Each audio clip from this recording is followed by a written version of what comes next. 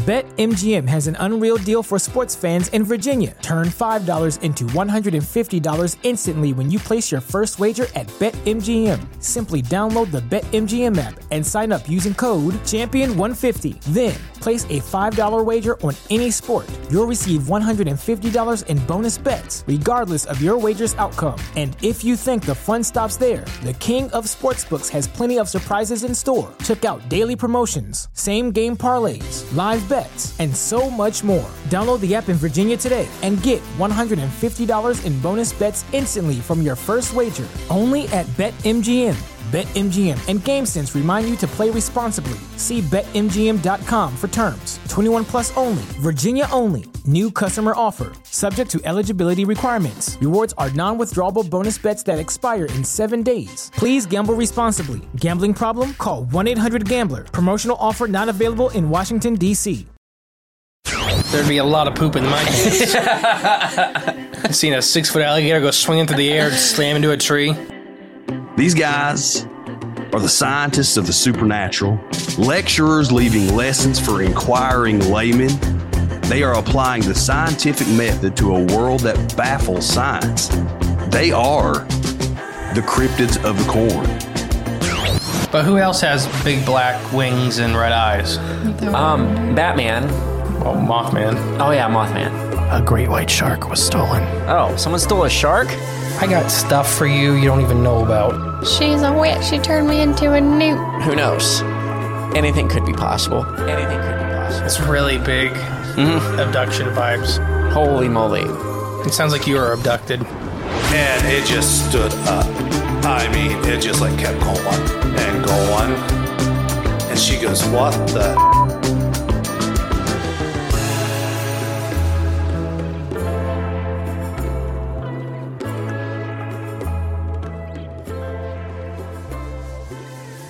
Welcome back to Cryptids of the Corn podcast. I am the great and powerful Mr. E. And I'm J Clone 31, and you sounded like Macho Man or something. And today we're going to tell you the story of Mel Waters. Oh yeah, Mel Waters. I don't know what I was going for. I don't know either. Like if an anteater could talk, I was going for that voice. Okay, that makes a lot of sense. No, so this week, as you've heard you haven't heard them yet, but we record in, I don't know, I'm sure we've talked about this. We record in reverse for some odd reason. It's just the way it's just happened, developed into it.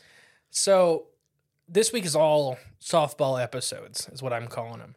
Very little research, just kind of 1 or 2 articles. Because we're right in between, we just ended the big Mothman saga, which was heavily researched, and they're going to be hearing us say this all week. Yeah, and we're getting ready to do the season finale, which I'm working on. I've been working on for about a week and a half. Exciting stuff, people. So I just wanted an easy week. So these are going to be a little less research than we normally do. But have you ever heard of Mel's Hole? Mel's Hole. So that's our topic of discussion. Yes, it's Mel's Hole. So I think we've discussed it a few times on this show, just in passing, but we never obviously did a deep dive in it. The only thing I know about it, it was a farmer owned some land, and on this land he had a hole, and in this hole they would just dump a bunch of garbage into. Yeah, we'll get to the whole story. I get it, but yeah, that's the extent. That's my knowledge of Mel's Hole. That's all I know. One thing I did want to bring up before we get rolling is Caroline Farrow. Caroline Farrow. The words are really tiny on my phone. Brought up what did I call them? A correction from the Mothman, the very last episode of that. Okay. About the neutrino experiments that were underground. The reason they were underground was to stop interference with like cosmic radiation, basically. Okay.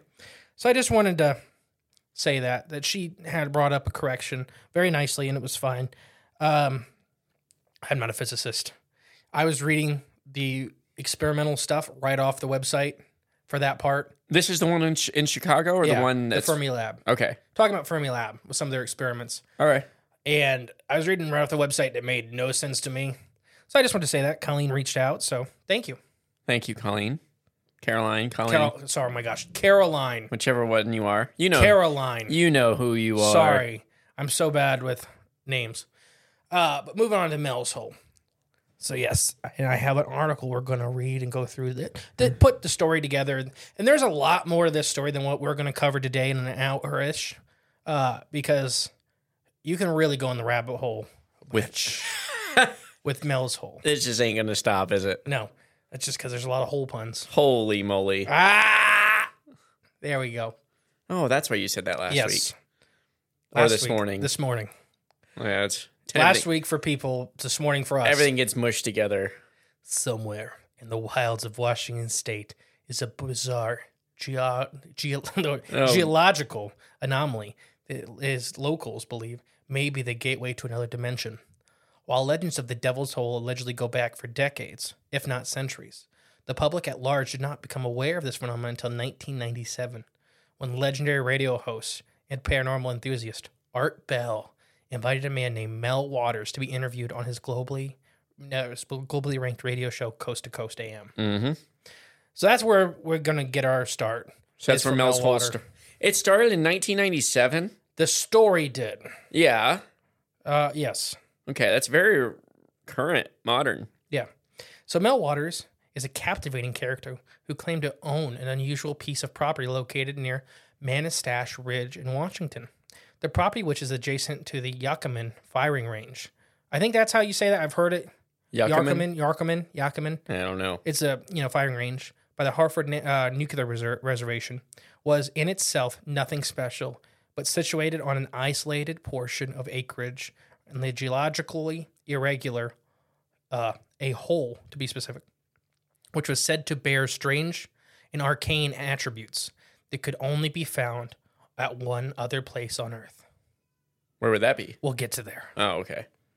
So this place was located adjacent to a firing range? The Yakima firing range, which is on Hartford Nuclear Reservation. So are they testing nuclear weapons here? I don't think so. Okay. What's nuclear reservation mean then? Okay. I think it's storing waste, if I had to guess. They're probably throwing waste in the hole.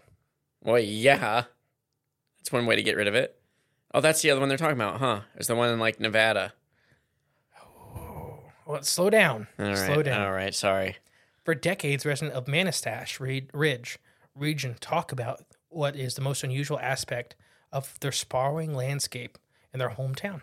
Hidden nearby, in the densely forested parcel of private property, was what seemed to be a bottomless well that was surrounded by an aura of mystery and danger. So it was just weird.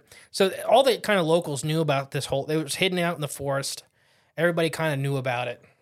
Just deep cave or what? No, just a straight hole in the ground. Right. They thought it was a well at first. Yeah. But it's, okay. So this unfathomably deep pit was said to be about 9 feet in diameter and was shored up by hand by placed bricks at a depth of nearly 15 feet until it gave way to the earthen walls. So it had a ream around it. Okay. That was placed there. They don't think it was dug and then placed. The locals placed this for safety. Okay. To keep in, because the edges of these holes were very weak and they'll kind of cave in. And yeah, you'll fall in. That's actually how I hurt my back when I first started dating Emily. Not from a cave, but an opening. And I was standing a couple feet away from it. It just gave away and I fell. So it does, it's for safety. The hole is known for locals for generations and for Native Americans before then. And it's been used as an unofficial dumping ground for everything from defect refrigerators to old tires, television, livestock, and pet carcasses. Jeez. Everybody throws stuff in the hole. What disturbs those unutilized and illegal dumping grounds most was the fact that no matter how heavy an object was being discarded into the hole, it would be tossed into the void and never hit bottom. So it became kind of a fun thing for teenagers to do, is drag a refrigerator through the forest, throw it in the hole, and wait for it to hit bottom, and it never would. Just never does. They just never hear it, or what? Yeah, pretty much. That led some to believe that its supernatural inclination in the region was dubbed the place the Devil's Hole. And rumors quickly spread from the never-ending crater tunneled in direct territory to Hades, making it, in effect, a highway to hell. Just like the song. Who knew that song was about Mel's Hole? Mm-hmm. In September of 2008, the intertribal medicine man by the moniker of Red Elk, who legal's name is Gerald Osborne, Okay. appeared on the radio show and had claimed to have visited the I can never say that, enigmatic. Enigmatic? Yes, hole, and his father as a young boy in 1961. According to Red Elk, the hole was well known to the indigenous people, as well as the locals and federal authorities, that was believed to be an unbelievable 24 to 28 mile depth. Okay. Believed. They don't know, though, because we've never been that deep in the earth ever. Mm-hmm. So, Or have we? Not publicly, no. But no, so We've never made it through the Red Elk crust. said he'd been there when he was a kid, and it was well known by the indigenous people, Yes. the authorities, and locals. The medicine man also speculates the pit serves as a tunnel which connects Mount Rainier to what might be associated with both UFOs and the Veil, the quasi-reptilian entities that allegedly dwell deep within the bowels of the earth, known as the reptoids. So he thinks it's connecting Mount Rainier to basically the hollow earth Okay. with the reptoids. Scary. A Washington native by the name of Jack Nickel also claimed to stumble across the Devil's Hole while exploring the region as a teenager. Other folks who stumble across the site notice an eerie sensation that would wash over them as they neared the pit. They also noted that birds and other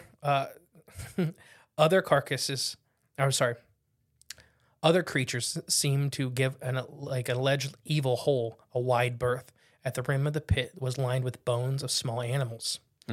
So animals wouldn't get close to it. People trying to use horseback to get to it. Horses wouldn't go near it. Yeah. All this stuff. And then the rim of the pit was always littered with bones. Odd. Question so far. No, not so far. Over the years, visitors would come and go, but none of them would make a mark quite as deep as the next owner of their property, a man named Mel Waters. All right. Here comes Mel's time. Waters, who had claimed that he and his wife bought the property sometime in 1993, discovered the hole soon afterwards, much like those who came before him. They used it as a rubbish bin. Right. Why not? It wouldn't be long, however, before it became irresistibly drawn to the strange hole. In particular, Waters became fascinated with its unexplainable ability to devour all that was thrown within it. In his own words, "Well, so, we've been here for several years. We just take all of our trash and rubbish there. Anything we have that we have to get rid of, if it's taken to, and just thrown in the hole. Everything thrown in there is stuffed into the hole. The people from the area throw all their stuff into the hole. I mean, it's just been going on and on for so long. Well, I just got to thinking one day, how come the hole is not filled up yet? It must be an awfully deep hole." You think? Unquote. Mel's an interesting man. And now if he were smart, like if he was a real, what's the right word? Capitalist, maybe? I'd say, dump anything here for $1. Just dump whatever you want. He could have been making big bank off this hole. Well, he wanted to start experiments next. So he had the mind about it. He wanted to start running kind of his own version of experiments. His first one is in the summer of 1996. Waters decided his first experiment would be by his own admission. As an avid marine angler, Waters had a plethora of high-test fishing line. So, in the effort to discern the depth of the pit, he rigged a line in the center of the opening. So basically, he put like a little pulley there. Yep. And attached a rather large triangular 1-pound standard fishing weight. So he's using it as a big plumb bob. Yeah. Yeah. They explained to all the young people what a plumb bob is. A weight on the end of a string. The only reason I know what it is because when Dad built our house. He used a plumb bob? Yeah. Ah, smart. Because me and Luke would hit each other with it. Yeah. It's a weight on the end of a string basically to show if you get a straight line level. Yeah. Straight up and down. But yeah, basically that's it. Plumb bob. Old school Some tool. of the young people listening to the show may have no idea what that is. I wouldn't, like I said, I wouldn't if it wasn't for Dad building our house. I don't know if I've ever seen one in practice, like practically being used. I wouldn't know how to use one. Yeah. Anyway, so he did this. He put this big weight, started lowering it, and it lowered it into the black depths of the hole. It never reached bottom. Waters attached spool after spool after spool to each other, but it always seemed to thwart his attempts to find the base of the pit. He even took a tying to a roll of lifesavers to the end of the line to see if there was water at the bottom of the hole, but the candy always returned topside dry as a bone. So he did the lifesavers because they would dissolve in the Right. water. Yeah. Because he was kind of thinking, after he was doing this, the one place I found, it said 10,000 feet. There's others that say 80,000 feet. We'll get it. But he was kind of thinking, maybe it's too deep. I can't hear it. And I'm actually hitting water. Water, right. And that's kind of, messing with it. So I'll put lifesavers on the very end and just kind of see, Comes up what? And they weren't to his mission. Which is kind of crazy, though, because you would imagine that whatever water table, you would hit water eventually. It depends on what the tunnel. There's a lot of Factors, yeah. Eventually, determined the depth of the mystery pit would become an obsession with Waters. The last guy we really talked about this deep obsession fought a turtle. To get to this level, It didn't end well with obsession. him. Yeah, Waters in oh gosh, I can't remember the Beast of Churubusco, the guy's name. I can't either. But they would get along. That's season 1 stuff. Season 1 stuff, episode 4. Yeah. So Waters became obsessed, even to the destruction of his own marriage. After spending countless hours spooling out extraordinarily 18 reels of 500-foot line or 5,000-foot line, 20-pound test, coming up empty-handed, he became to the conclusion the hole must exceed the 80,000 feet in depth. That's, wow, what a hole. It's like 10.5 miles. That's pretty, it's just no way. Don't they have the deepest 7.5 miles. We'll talk about the borehole in the Russia? borehole. Yeah. And the reason that stopped is because they hit stuff they weren't expecting to hit. And wasn't it it was getting too hot and too much pressure? It was hot and much more like pudding than they were expecting at that depth. Yeah. And they could hear people screaming. Yeah, which could be gases or whatever. Right, yeah. So far, what do you got? You got a really deep hole. If you want to believe Waters, which we'll talk about here in a little bit, Yeah. it's 80,000 feet or more, which is, that 10 and a quarter, half-ish miles. I mean, it had to be used for there had to be some practical use for it. If they were going to align it with bricks and stuff and protect, people from being around it. So if I just stopped the story right there, what would you think was the hole? If let's say Waters is 100% accurate and he's believable at this point in the story, what would you say the hole was? It just have to be some deep cavern into the earth. That's The only thing I could think of at this point in the story would be a volcano vent. Ooh, okay, there you go. Somehow it's didn't get filled. Yeah. From an old, we're talking about out west. There are a lot of volcanoes. Right. Literally, he's right in Mount Rainier. All this, is active, still some active volcanoes. Well, yeah, not in our lifetime, but, or was it? No, it wasn't our lifetime. Mount St. Helens. No, it was the 70s, right? 70s or 80s. Yeah, whenever it was before us. But close. So the only thing I can think of is it's a volcanic shaft and going to the mantle. So it's literally why it's not activating the water table is maybe obsidian. It coated the hole. It coated the hole. Yeah. So it's keeping everything out, and it's incredibly dense material, hard material. That's my only thing right now. Yeah. It doesn't stop there, though, at all. Okay. It was then when Waters discovered the hole had an extraordinary and frankly terrifying properties. Oh, okay, like what? We're going to talk. The next chapter is called The Dead Dog and the Deathly Silence. Okay. The first thing he noticed was the fact that whenever he would shout down into the hole or the well, it would be no echo. Which is super weird. Waters also noted that his own dogs dug their paws into the dirt and prevented them from getting anywhere near the hole. He would have to drag them to get there. Just like all the other animals. Mm-hmm. According to Waters, the normal thing to do is kind of yell into the hole and see if it echoes. But it never heard an echo coming out of that thing. It was one thing first I noticed about it. I usually brought the dogs with me, and they wouldn't go anywhere near the damn thing. And we went back to the Suburban, and hung out there. If I was trying to bring them there on a leash, they just dig their feet in. They do not want to go anywhere near that hole. Right. Well, it's a sacrificial hole. They know. Trust dogs. As if the death of the echoes and whimpering guard dogs weren't creepy enough, according to Waters, there was a fellow there who claimed his dead dog was resurrected, a la Stephen King Classics Pet Cemetery. So this guy throws his dead dog into the hole. He tossed the remains. People were throwing stuff. So after he tossed the canine's remains into the devil's hole, in Waters' own words, he said, "This is a completely anecdotal story, but one guy claimed he threw his departed canine down the hole. The guy then did swear that the dog actually came back to him. He was a hunter and was out there hunting when he saw the same dog with the same collar and the same little metal tag on his collar there. And he said it was the same dog.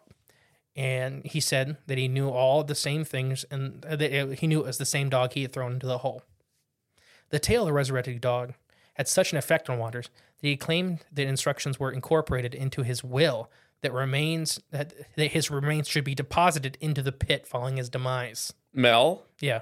So he wants to come back from the dead. Once he can only hope to be resurrected by his benefactors or the local authorities should have better judgment whether that day occurs. Do you know the answer to that? We'll get to it. Okay. So what's your thoughts so far? So it sounds like someone had dumped a bunch of their soundproofing equipment into the hole, so whenever you yell into it, it just absorbs all the sound. That explains that real easy. So I've been in some of these caves, like down in Tennessee and stuff like that. They have super weird acoustical properties. Oh, yeah. So that part I can get around. Yes. I mean, obviously I was joking. I know. I'm just saying that, but it is weird, right? You should expect an echo. Yelling Something, yeah, something that's like normal, I would say. I guess there's some way. I'm not a big acoustical person, even though we do this stuff. I have no freaking idea. No, it's a lot to wrap your mind around if you're not into that field. The resurrecting dog is a weird one. That one's really odd. I'm trying to read Mel's words word for word. Yeah. And the way he talks is a little hard for my disability brain. A little too country bumpkin. Yeah, well, he uses the same words very quickly. Yeah. And it confuses me. Gotcha. Just so everybody knows. I am mentally disturbed. What? I said I am mentally disturbed. This you or the story? Me.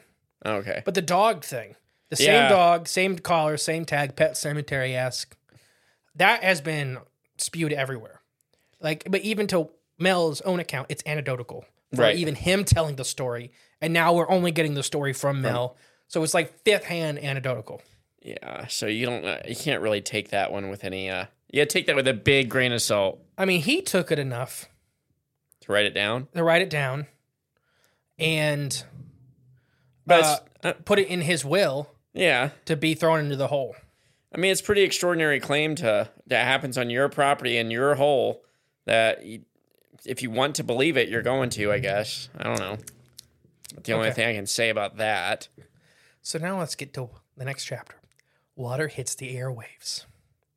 In the winter of 1997, Water sent a fax to a man who was, at the time, the dismanager of paranormal information, radio presenter, and Coast to Coast host, Art Bell. Bell became intrigued by the waters and his never-ending hole. Just the titles of some of this stuff makes me laugh. I know, it's pretty funny. The never-ending hole. On February 21st, 1997, Waters was invited to speak on Art Bell's hugely popular late-night program. I mean, that's what we're...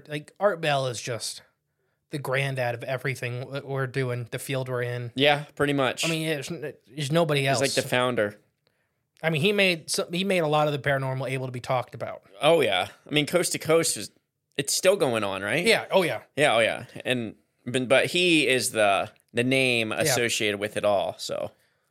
So, yeah, he was invited. So, Bell and Waters discussed some of the more salacious secrets, though not precise or the actual calculated location of the Devil's Hole.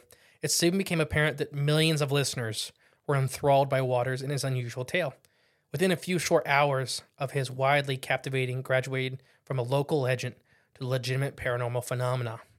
The story would prove so popular that Waters again spoke with Art Bell just 3 nights later. So he was such a hit. He had to come back on. Yeah. That may be, when we get to later stories, that may be a part of some of the questions. And some of the claims, perhaps? Yes. Yeah.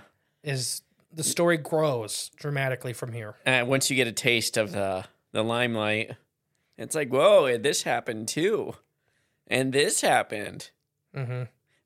Have you heard any of the recordings of him? Yeah. Oh, you have? Yeah. Okay. What's he sound like? I think I'm doing a fair job. As far as? My rendition of him. Okay. I'll try to put a little more accent on it if you really want. I mean, I guess not more... I meant... Does he sound believable? Yes. We'll talk about that later. Okay. That's at the end kind of question. All right. We got a lot to get through. I'm on page 4 of 30.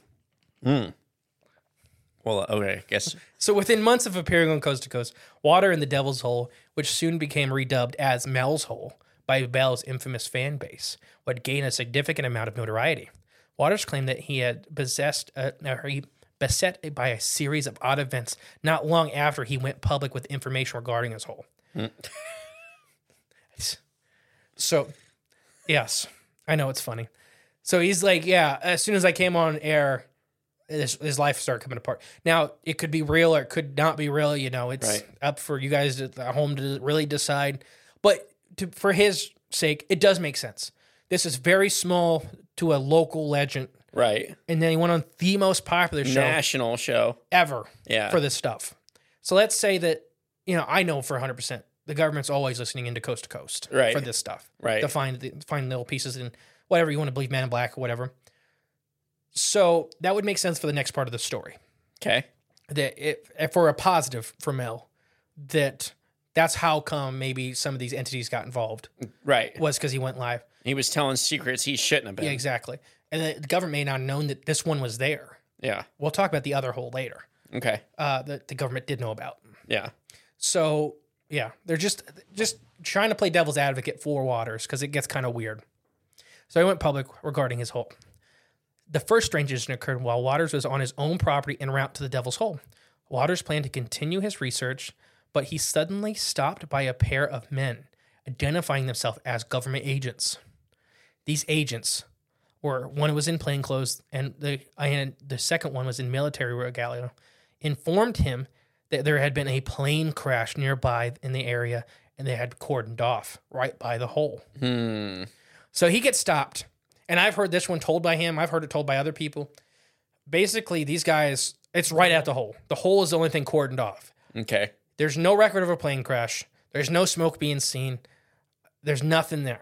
Just the hole. But he got stopped on his own property saying he cannot continue. And these two guys sound familiar. I had deja vu, like from another story. No, the one in uniform, Yeah. one in plain clothes, Yeah. Project Blue Book. Is that where we... Well, that's a lot of that. Because Heinrich was always in plain clothes. Yeah. Or dressed well, but, you know, plain clothes.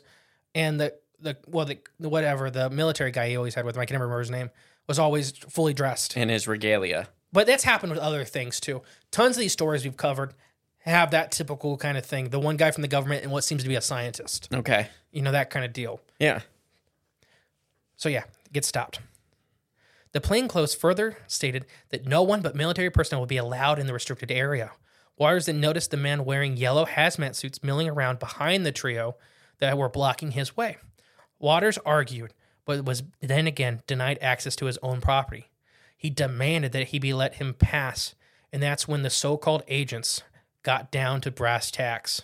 According to Waters, the agents proceeded to inform him that if he did not follow their instructions, he would be falsely accused and arrested of concealing a Hole. meth lab on his property. It was presumed that the evidence of the lab would have been manufactured if necessary. So he claims that after he's like, no, I'm going on my hole. I'm going on my property. I know you guys, if you continue this, Mel, we're going to get you in prison forever for concealing meth labs back here on your property. Mm-hmm. We'll make it, you know. And everybody listening to the show probably agrees. The government's not the best people. Oh, no. And they have falsely imprisoned many a soul. If anyone, especially someone like in law enforcement or whatever, wants you in prison, they can find a way to put you in prison. And like we talked about it last week with Al Capone, or 2 weeks ago, I can't remember now. With Al Capone, he got put away for tax evasion. Right. Oh, that's a lovely. Excuse me, I'm sorry. I couldn't fight it. I tried. So it goes without saying that the military officers from the area wholeheartedly deny such allegations. Ken Cooper, a spokesman for the Army's training center that's right around the corner, Okay. the Yucca or whatever, dismissed the entire incident completely to the Tri-City Herald in 1997. And here's what he says. What I understand is the Ellisburn guy said that he had some property on Manistash Ridge, and he was going up there to visit it and was stopped by soldiers. The Army is not hiding an aviation accident, nor an 80,000-foot deep pit. We're just training just like we always do. Oh, okay. Yes. So he says, no, we didn't do anything like that. He must have seen guys out training because he does live right beside the base. Right. And there's not a hard property line, right? So, accidents happen, walking over. Right. So it just so happens to I'm be. just saying that he could be like, the guys could have thought he was on the military's property. Okay. And that's why they were so aggressive towards him. Get off. We're doing something here. Yeah. Yeah.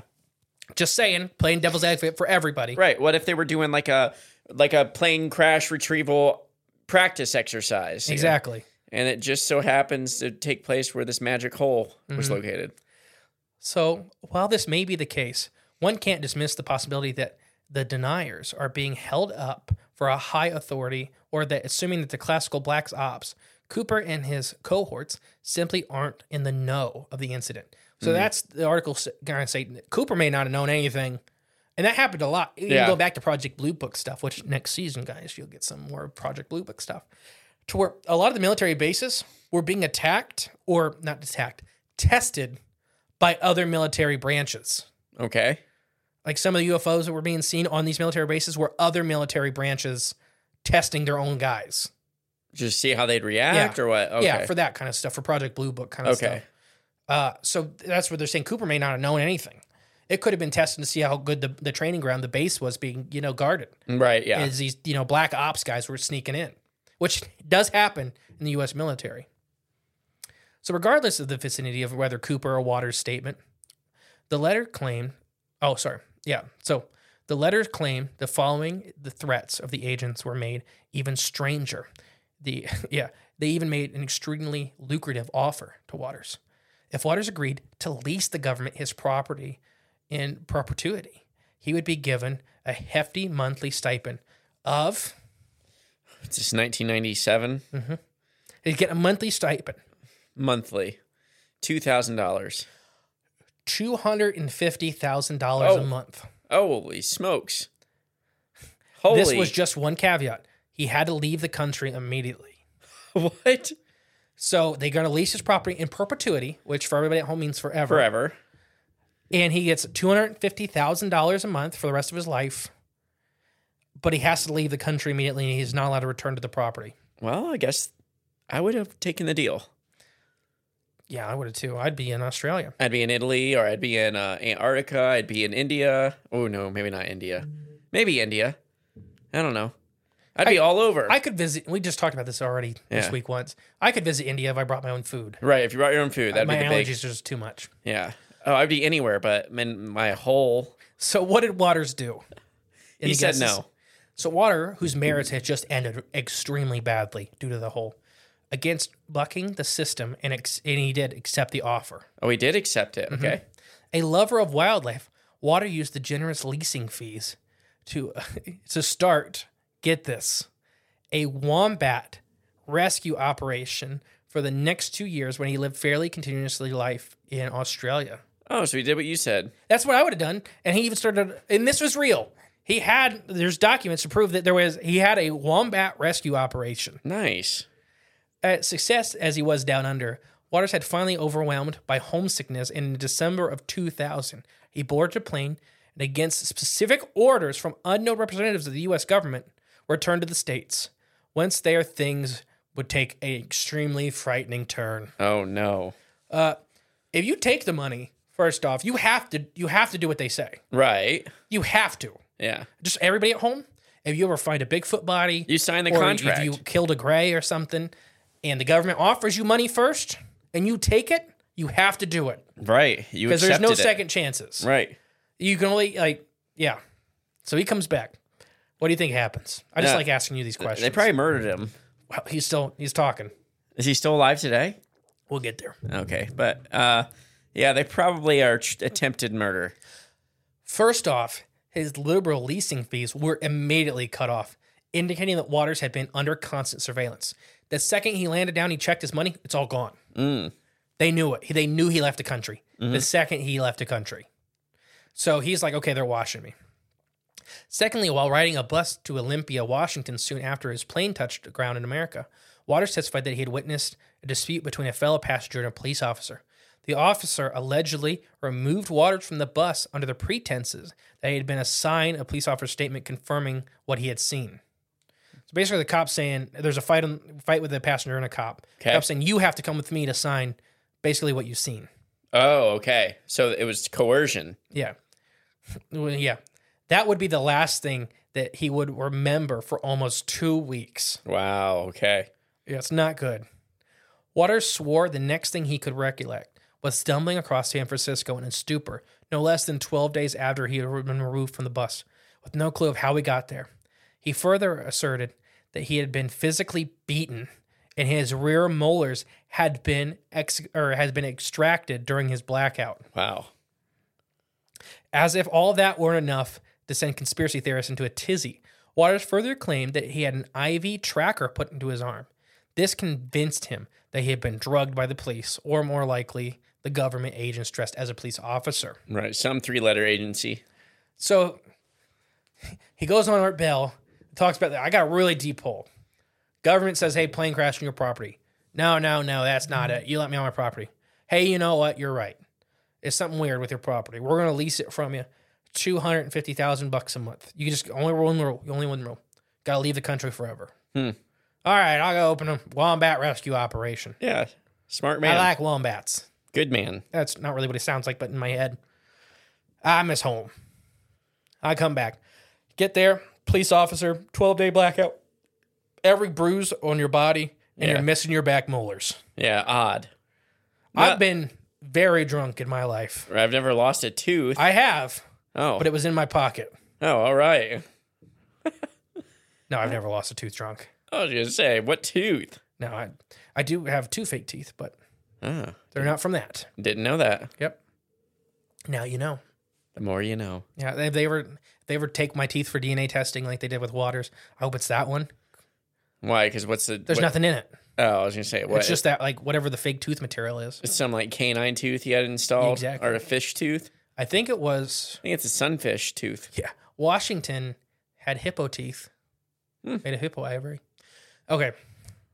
As if life weren't already enough of it in a tailspin for Waters, he soon found himself not only had the stipend been suspended, but all of his other assets had been frozen, and the Australian rescue facility had been dismantled in the 12-day period. Perplexed and fearing for his own life, Waters phoned his nephew, who wired him enough cash to get a bus back to Manistash Ridge. Oh, to go back to the hole. Yeah. He's going back to ground zero. He's already lost everything. Yeah, why not? They shot the wombats in the head. You know they did. It's like the federal agents, the second there's a dog on a property, it's dead. Shooting it, yeah. When they go to dismantle the wombat rescue, Oh my gosh. wombats don't do nothing to nobody. No, they just look at you funny. Pum, Dead. pum, silencer, pum, pum, pum. A whole bunch of dead wombats. They're going to throw this man in the hole. We have a lot of Australian listeners. Yeah. I want somebody to find something related to this wombat rescue. Oh, if you got like a flyer, a banner. If you mail it to me, I will make it well worth your while. Ooh, tasteful. Never mind. I mean, if they want, I'll make anything worth your while. So he was going back to the hole. Once back to his property, Waters was served with a lot of legal documents by what he referred to as a Men in Black type, who indicated that his ownership of the land was in question due to modifications he had made to the property, and the government would officially be taking control of his land. Oh, so now it's officially theirs. Yeah. Okay.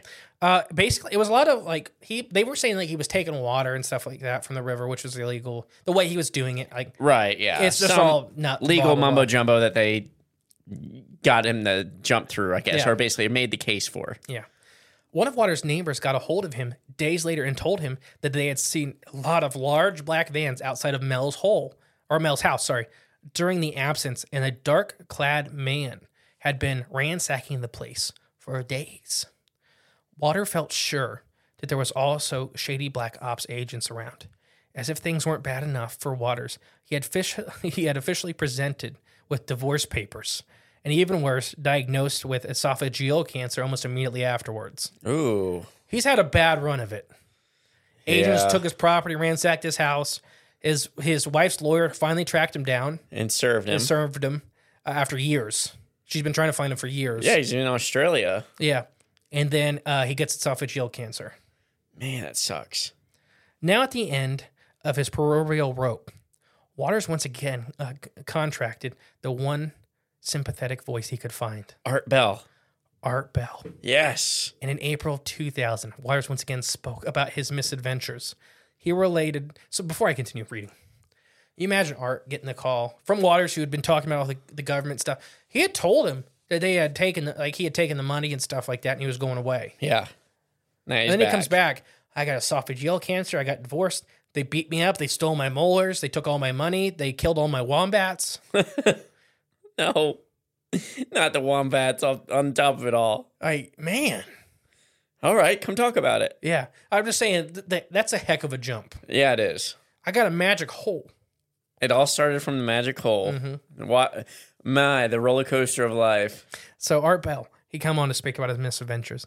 He related to his harrowing tale to inquisitioning masses. And he even recounted the story told to him by his old neighbors referring to a huge Stonehenge-like monolith that were once said to be hollowing the hole. So being surrounded in the hole. Wow, okay. So keep in mind, this is his third time on Art Bell, and he's just now bringing up the monoliths that used to surround the hole that his old neighbor told him about. Wow. Just saying. Yeah. That's interesting piece of information. You waited till the very end. Yeah. Could these alleged monoliths indicate the ancient practice of worship?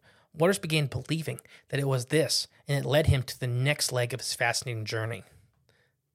Mel Waters finds the second legendary hole.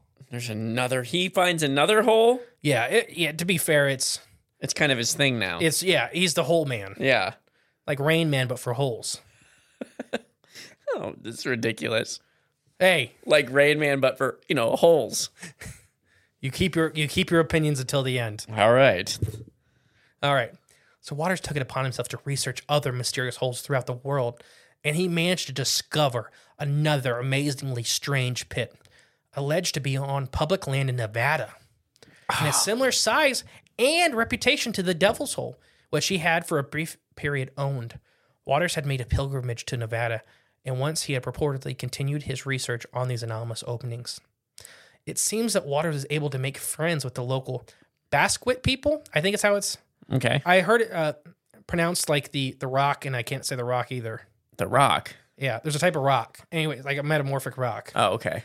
But Basquet is the best I can get. Okay. But I've said, like the Dean people, it was the Dina people. I get Native American names wrong constantly. They're not easy. And it's not the English. We put the English language on Native American words. Right. Doesn't make sense. So people in the area took him to the sacred hole, which had been described exactly as being 9 feet diameter. But unlike the Devil's Hole, had a round aperture of a solid metallic collar sticking out of the ground to lip the gap. So they put a manhole cover over it. He wasn't sure. No, so remember the sleeve of concrete bricks, right, from Mel's hole, right? It's like that, but it was a metal tube. It's metal instead, and he wasn't sure what the material was. It was metallic-like. He couldn't confirm it was metal or not. It could have been like obsidian. They don't know. Okay, it just was very metallic-like. This notch collar was eventually man-made, or evidently man-made, or at least intentionally designed, and rose about 2 feet above the pit. According to Waters, in my estimations, it could possibly be a locking collar, something that could be lowered into and locked into place. Mm. So it looks like it has pieces for other things to bolt up to it. Gotcha. Ancient aliens. Oh, yeah. Giorgio. Okay. So does this mean this is a portal? Or what may be, or what well be me another possible Lovecraftian dimension, or even hell itself? Ooh, okay. It is yet to be undiscovered. Okay. Sorry, where was I? So according to what, yeah. Seal laying. So yeah, it's just out there. Or could it be a UFO where was parking, which occasionally are associated with these holes? The land for reasons too are nefarious to mention. If Waters knows, he's not talking. Waters did disclose, however, that he had dropped his toolbox into the collar to impact, or the impact didn't make a sound either. So he threw his toolbox in the hole. Didn't make a sound. It seems comparable to the lack of echoes such as the Devil's Hole, and there are some sort of strange sound dampening device attached to the hole. We don't know. Okay. Waters also claimed the area around the collar was warm year-round, keeping nearby tents toasty in the winter. This village of people had built stuff all around this hole. Like, it was just this was a center, a religious center. He was also confirmed that the metal from which the collar was constructed descended into the interior of a pit as far as the eye could see. Okay. The experiments continue as the next one. So he's okay. So He's got some experiments. He's gonna drop more line down in there. It gets really weird. Do you have any questions or thoughts before I continue? Because every time we take a look into the hole, it gets weirder. Yeah. I mean, you had your dead dogs coming back to life. You had just. I can beat the dead dog. Huh? I can tell you, I can beat the dead dog story here in a second. Oh gosh, what, dead horse? You won't even believe. His grandmother arose from the hole, and he You got it. he married her. It was actually his wife. Oh, his dead wife? No, his divorced wife came up out of the hole. What, after he threw her in there, probably for serving him papers. All right, so the experiments continue. BetMGM has an unreal deal for sports fans in Virginia. Turn $5 into $150 instantly when you place your first wager at BetMGM. Simply download the BetMGM app and sign up using code Champion150. Then, place a $5 wager on any sport. You'll receive $150 in bonus bets, regardless of your wager's outcome. And if you think the fun stops there, the king of sportsbooks has plenty of surprises in store. Check out daily promotions, same-game parlays, live bets, and so much more. Download the app in Virginia today and get $150 in bonus bets instantly from your first wager. Only at BetMGM. BetMGM and GameSense remind you to play responsibly. See BetMGM.com for terms. 21 plus only. Virginia only. New customer offer. Subject to eligibility requirements. Rewards are non-withdrawable bonus bets that expire in 7 days. Please gamble responsibly. Gambling problem? Call 1-800-GAMBLER. Promotional offer not available in Washington, D.C. The remote locale of the second Devil's Hole was said to be under surveillance by the Federal Bureau of Land Management, which is like the U.S. Forestry Service. Yeah. People don't look at very hard. Yeah. But they do some weird, shady stuff. Do they? Yeah. Like what? We're not going to talk about. Okay. Other guys can talk about that. Another show. But just know, like, the U.S. Forest Service, for example, does weird, shady stuff with missing person cases. Okay. Like, really weird, shady stuff. Like cover-ups? Maybe. Okay. So, yeah, according to Waters, utilized both the Native American and members of the Basquet community for grazing sheep this land area. Waters later told Bell during one of his 5 on-air interviews that Basquet claimed that the hole had been there since their community had been founded in the 1800s. Waters petitioned the curiosity to the Basquet to help him in his continuing experiments regarding the nature of these holes, and they obliged him. Some of their tests yielded results that are merely unusual, and one ended in the events of nothing short of absolutely horrifying. Oh boy. All right, let's get into them. The first experiment consists of lowering a bucket of store-bought ice approximately 15 feet down in the hole. When the bucket when the bucket returned topside, when the team raised the bucket, they discovered that it had not melted at all. But that truly caught their attention is the fact that the ice was now warm to the touch, with a silica-like feel to it. And even more bizarre, it was actually became an extremely flammable substance. Okay. So it transmutated it. But it was still ice. It looked like ice coming up out. And they're like, oh, that's weird. The ice is still there. Then they touched it. It did not feel like ice anymore. It was silica. And it was warm. It was warm. And it burned. Hot ice. They made hot ice. So no one could explain the chemical change of the ice. But one of the men brought the ice home, filled his wood stove with it.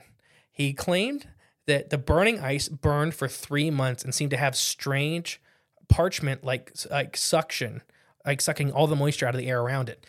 He actually had to leave his cabin for a little bit because it was sucking all of the air out, or all the moisture out of the air. Dang, okay. By the end of the winter, the wood stove had unexplainably plummeted through the floor of the man's shack into 5 feet into the ground. Soon the entire hut was said to be dissolving into a fine woody dust. Oh, okay, so hold on. So he puts it in the stove. It burns for 3 months. By the end of it, he had to leave his hut, first off, because he's like, it feels bad to be in here. Yeah. Like, my body's like, Because this isn't ice anymore. It's radioactive material he's burning. Oh, isotope. Ice. Another kind of ice.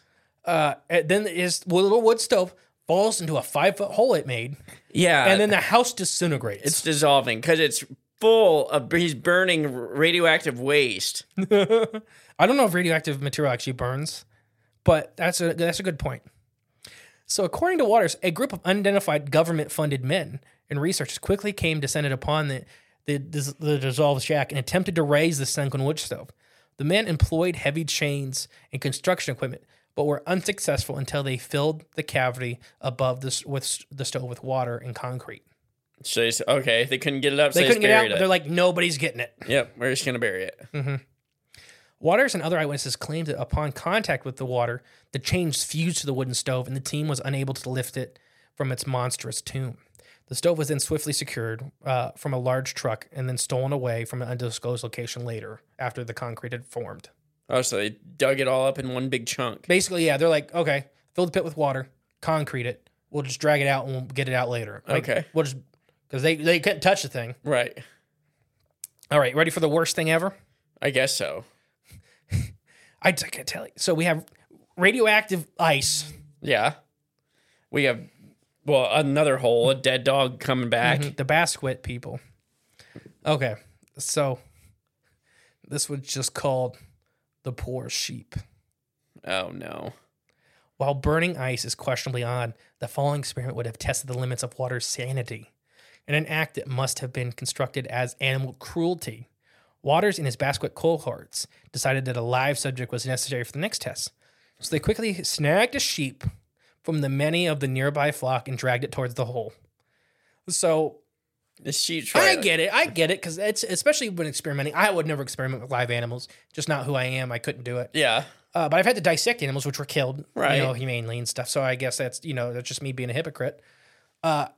But a live screaming sheep that is fighting for its life not to get near this hole. Yeah, and they're just dragging it towards it. Like, come on. In the hole. Yeah. In the hole. Basically. In the hole. And the Basquet are chanting, in the hole. Yeah, because there's some devil cult. Wait until you get... Oh, gosh. So Waters claimed that the sheep became agitated when it approached the hole, much like the reaction of his own dogs in the sight of the first hole. The animal was petrified and was said to be stunned as it was shoved into a crate in order to subdue it. The men then began to lower the crate with the poor creature in it as it descended. The animal had awoken during the ascent and was freaking the heck out. Yeah, I wonder why. So it went from being stunned to bah, bah, yeah. Wonder if that echoed. Oh, I hope. So... What do you think happens? I want your guess, because you don't know very much about this hole. Well, since the ice transmutated into something else, I'm going to assume this sheep probably met the same fate, but... Do you think it comes up cooked or what? I bet it comes up carbonized. Ooh, really good guess. So Waters confirmed that the beast began thrashing violently in its crate, making ungodly sounds that could only be described as shrieks of pure terror. The creature was promptly lowered to the depth of approximately 1,500 feet, at which point the sheep undulated and screams were eventually silenced.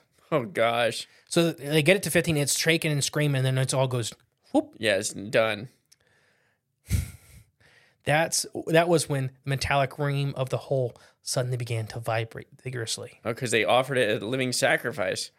Waters and company, no doubt startled by this development, backed away from the pit and allowed the unfortunate sheep to linger in the complete darkness of the cavity for no less than 30 minutes before they worked up the courage to hoist the creature back to the surface. Gosh. So this pit the metal ring in the pit just started vibrating. Gosh. Okay. Terror alone would have been enough to kill the poor beast. But when they cut the creature open to do an impromptu autopsy. Oh, so it was dead. Okay, so yeah, let me step back. They get the thing up, and it is completely dead. Okay. It is like dead. Lifeless. Okay. Yeah. So they were like, okay, we're going to do an autopsy. We're going to see. So they cut it open. The men found that the sheep looked like it had been completely cooked from the inside. Wow. The outside of the animal looked normal. The inside of the animal looked completely cooked. So radiation or something? Microwaves. Microwaves, okay. At least that's what that does. Right. That's not all, though. As if this whole experiment wasn't discerning enough, Waters discovered a gelatinous, tumor-like glob in the sheep's internal organs, where the sheep's internal organs should have been. Waters removed the quote-unquote tumor. That's when things started to get really, really weird. Okay.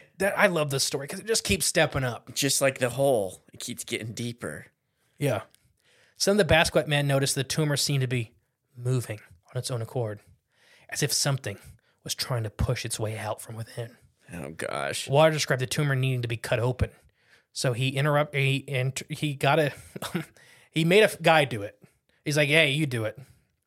So it released a creature that Waters described that looked like a fetal seal connected to the tumor from inside the sheep with an umbilical cord.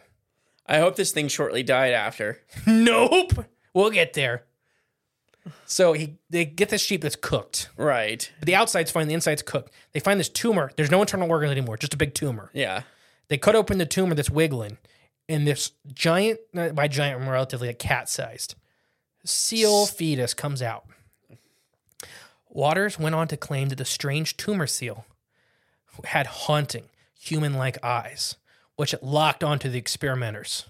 This is yet met an unclassified creature from the abyss, and its surface hosts stared at each other with stunned silence for the better part of... How long do you think the humans and this creature stared at each other? 30 seconds.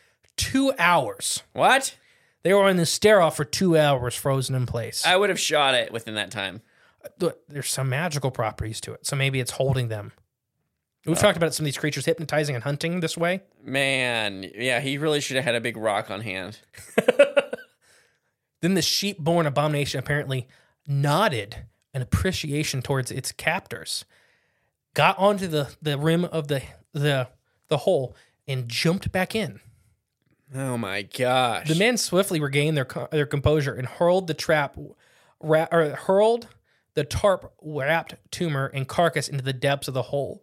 In case of being modified by biological anarchy, Waters felt that the seal-like beast was filled with compassion. Okay.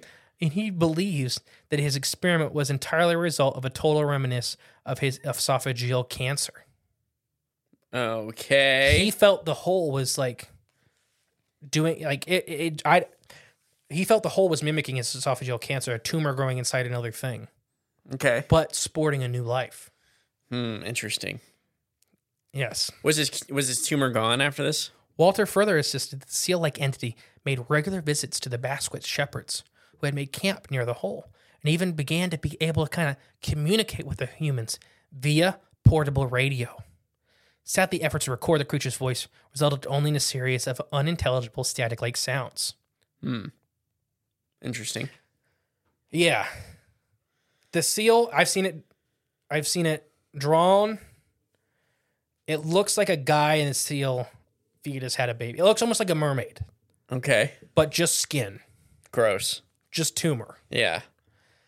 It looked at him for 2 hours. Yeah, that's weird. It nodded, and in my head, it gave him a little wink. And did like a cool dive. It like did a back. They said that in the story. I added the wink, but it did do a backflip into the hole. Like a perfect dive. But it would come back out, and it grew. Yeah. It got to like normal seal size, pupil sized.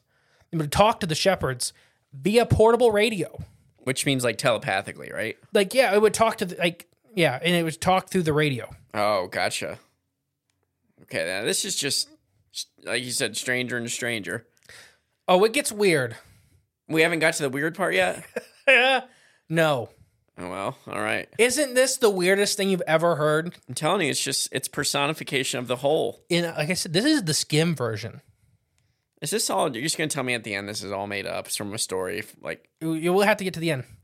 So the next chapter is called Bulletproof Birds and Giant Black Beams. okay. Strange as the tumor seal may have been, Waters claimed that the locals also began noticing new species of incredibly bright plumaged birds that seemed to be making its home in the new hole. At least 6 specimens of bright red, blue, and black-beaked birds, which seemed to be quite charismatic as they were named quickly as sunbirds, and they've been seen orbiting the fathomless pit since the sheep experiment. So they do this experiment, and all kinds of quote-unquote new life starts circling the hole. Okay. So he kind of gets his wheels turning that maybe he jump-started some stuff. Yeah. This, of course, begs the question, did the quote-unquote animal sacrifice performed by Waters and the crew in the name of science unintentionally open a rift through which fauna and flora from another dimension can enter on their own accord? Furthermore, it may seem, presuming that anything Waters claims to be true at all, then these other experiments is there. And if this does prove to be the case, how long before larger predators follow the birds through the opening? Perhaps this friendly visitor by the seal entity are soon to be followed by not-so-friendly visitors, something much larger and carnivorous. Well, don't be throwing any more animals into the hole. Waters publicly stated that he believes that the birds came from deep within the hole, and he claims that locals have already conceded that the myth whether these birds were somewhere responsible for the sheep's death, as well as the tumor that produced by the seal. A lot of locals started believing that the birds were at fault. So the birds like microwave the sheep and then attach this tumor inside? Yeah. Waters, being more scientifically inclined, attempted to shoot down the bird so he could dissect it, but his efforts met fruitless. Why don't they just put a big net over the hole so when they come flying out, you catch them? I don't know. Come on. He said, so they claimed they would shoot these birds and nothing would happen. Yeah. He thought he was hitting them and nothing was happening. So when we start talking about, which we'll get to, more interdimensional stuff with this story, what if it is that they're kind of phasing in and out, they're not really here? They're not, yeah. Like the seal man. Although he did not manage to shoot any of the birds, after a short tumbling of avian anomaly, righted itself and continued on his merry way, Waters later found 2 crumpled bullets below from where he had hit the birds. That led him to conclude that the birds were bulletproof. Waters also told Bell that the Nevada hole occasionally emitted what is only described as a giant black beam of anti-light would shoot straight into the sky. Yeah, okay. This is scary. Every once in a while, he said it was pitch black. Yeah. And it would make kind of like a deep rumbling noise, and then a beam of black light would shoot out of the hole for a couple minutes and then stop. So something demonic, like reaching up to the heavens. I don't know. That's scary. So, and then he said, in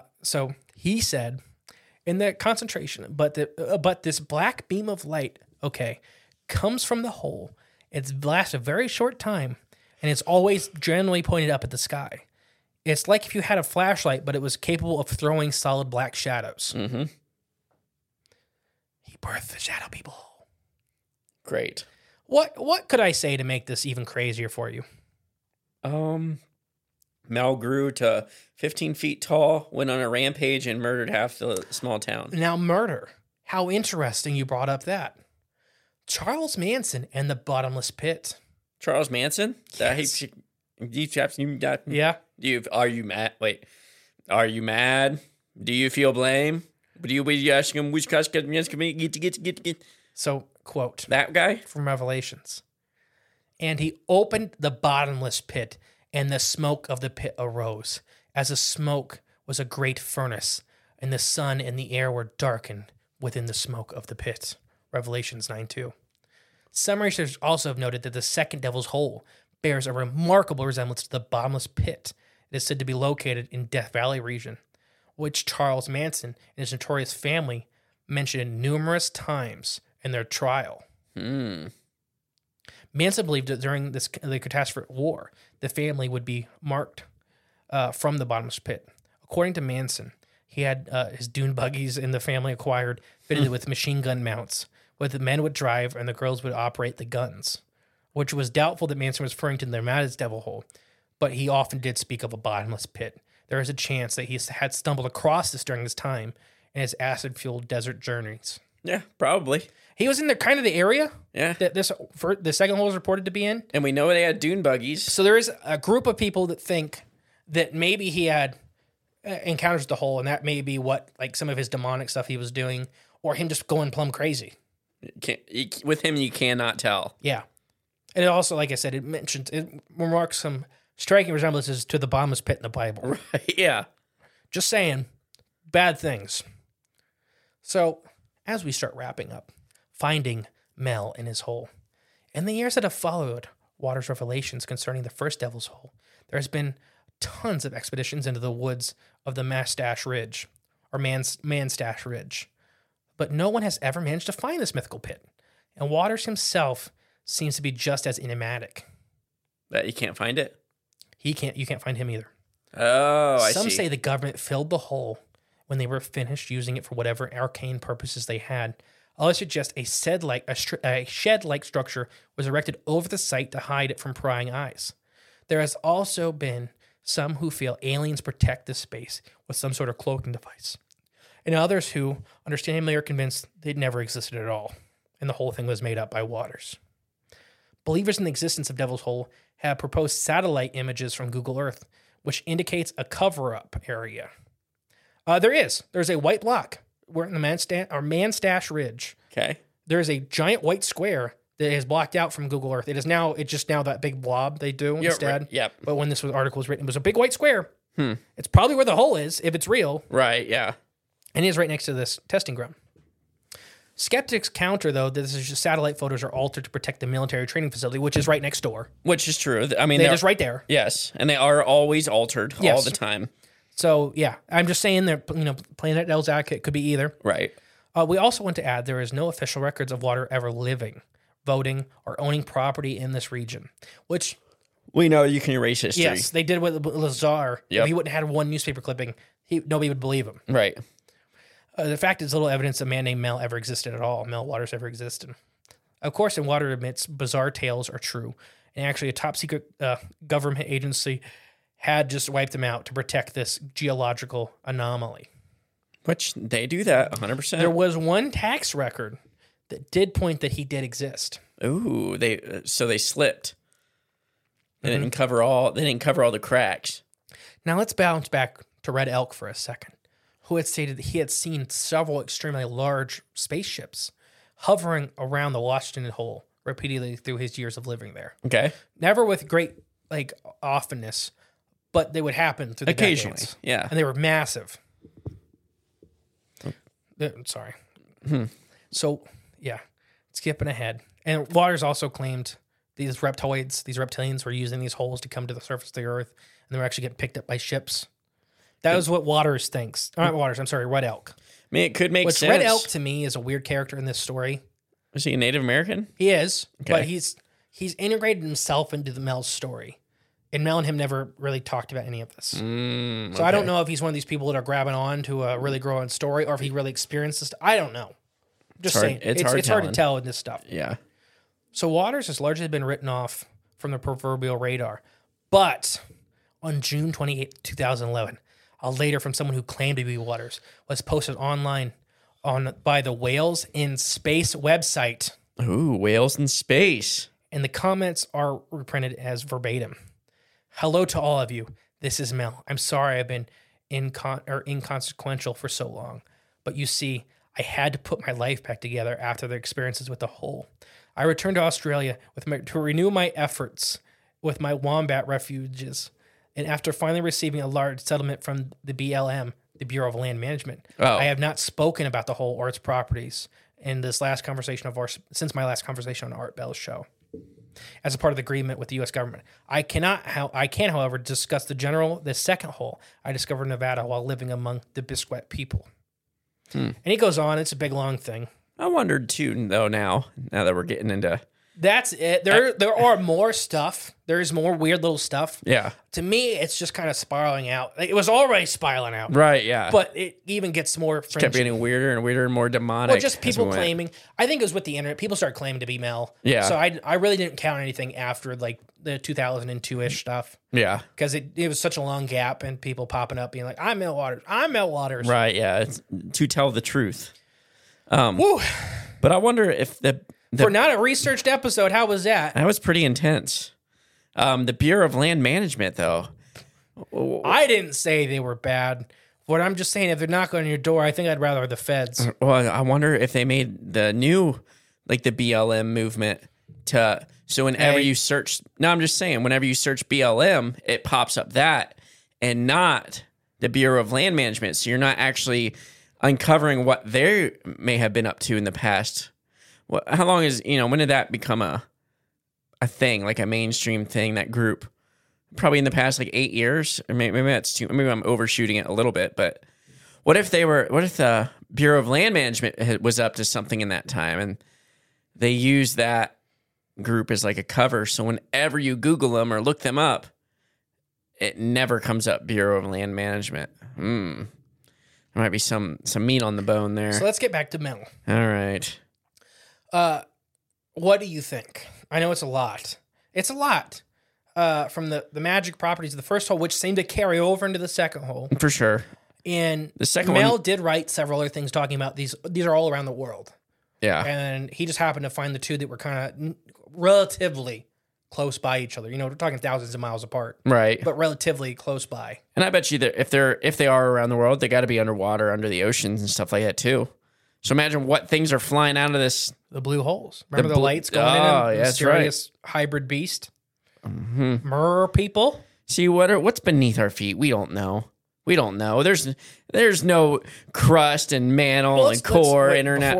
Let's reel it back. Yeah. What do you think about Mel? Oh, wait, what do you think about his story?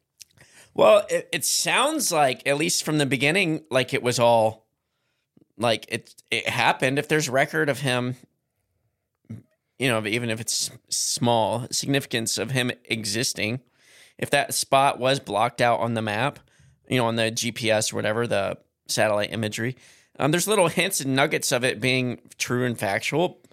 But as it spirals out to the end, I bet you some of those claims are fabricated or, you know, game of telephone, like someone telling it. So it could be maybe not as true, but from the beginning, it sounds like it was pretty legit.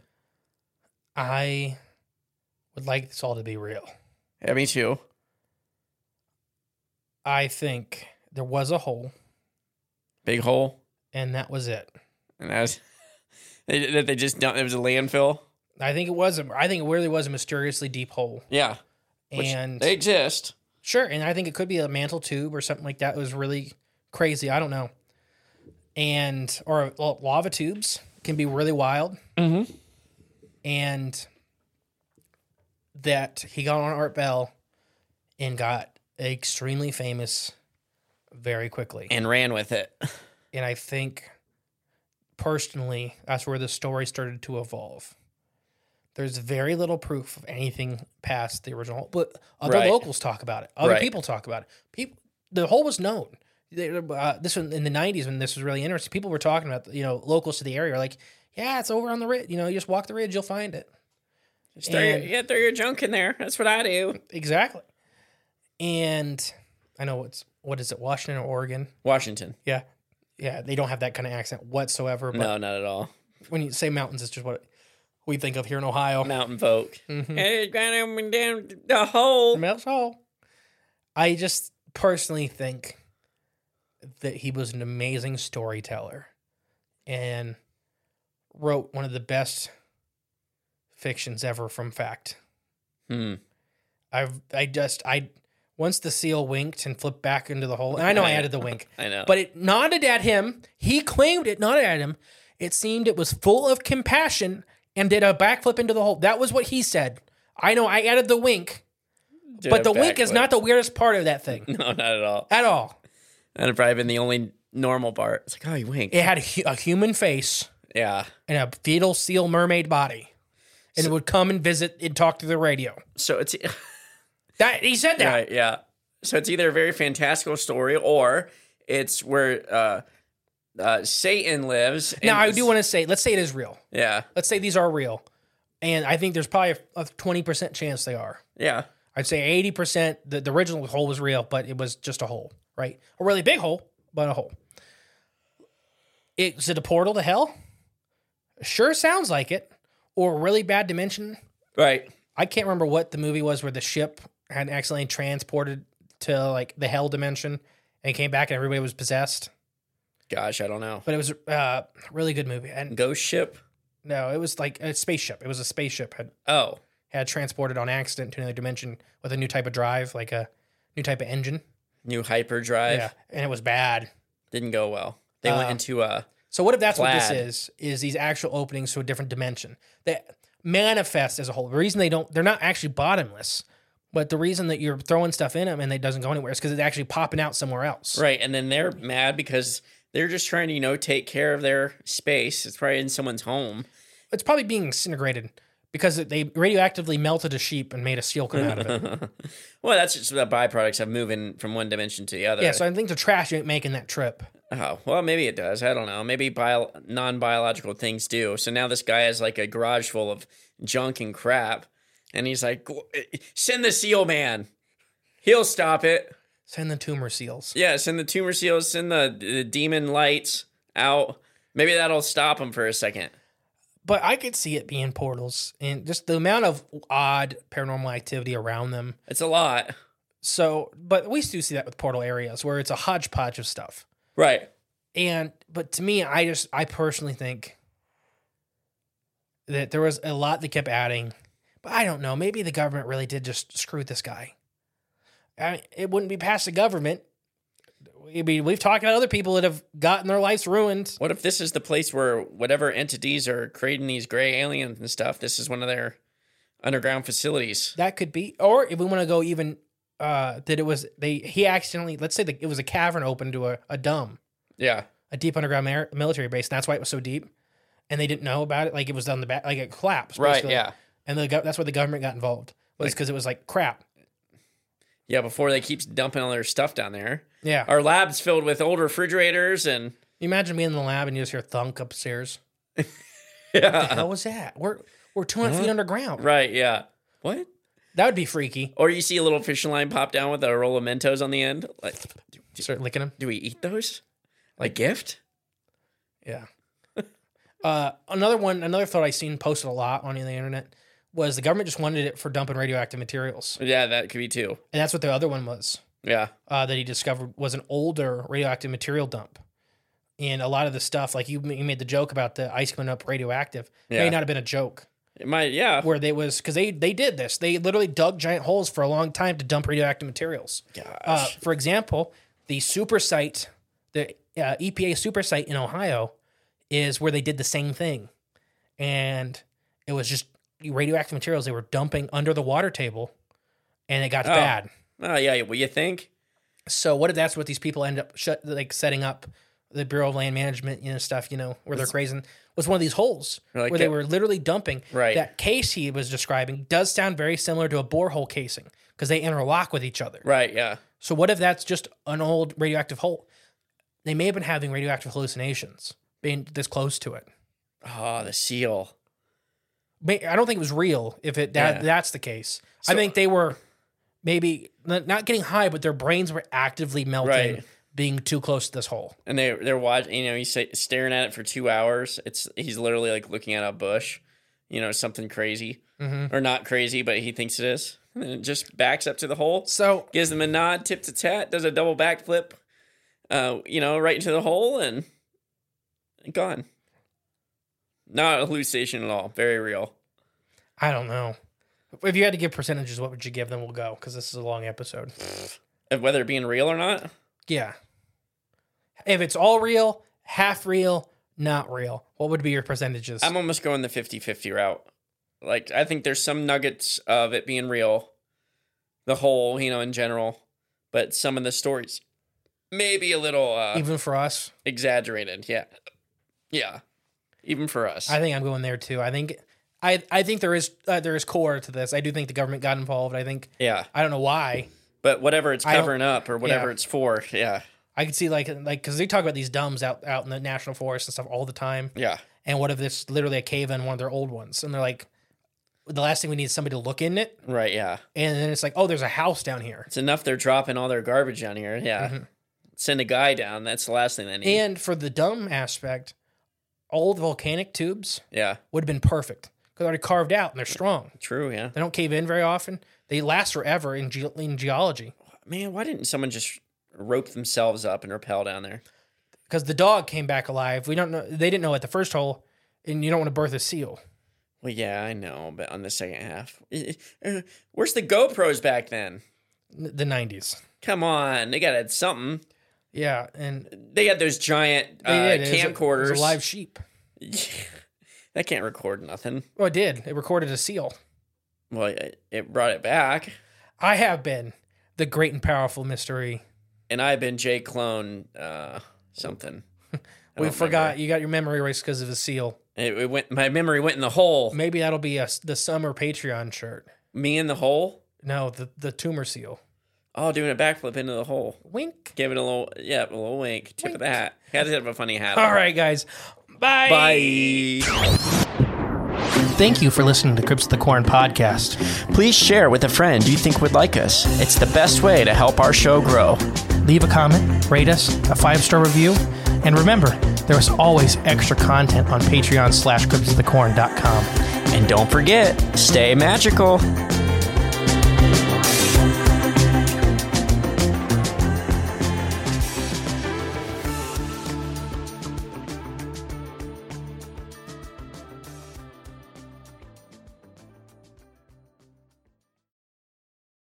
BetMGM has an unreal deal for sports fans in Virginia. Turn $5 into $150 instantly when you place your first wager at BetMGM. Simply download the BetMGM app and sign up using code Champion150. Then, place a $5 wager on any sport. You'll receive $150 in bonus bets, regardless of your wager's outcome. And if you think the fun stops there, the king of sportsbooks has plenty of surprises in store. Check out daily promotions, same-game parlays, live bets, and so much more. Download the app in Virginia today and get $150 in bonus bets instantly from your first wager. Only at BetMGM.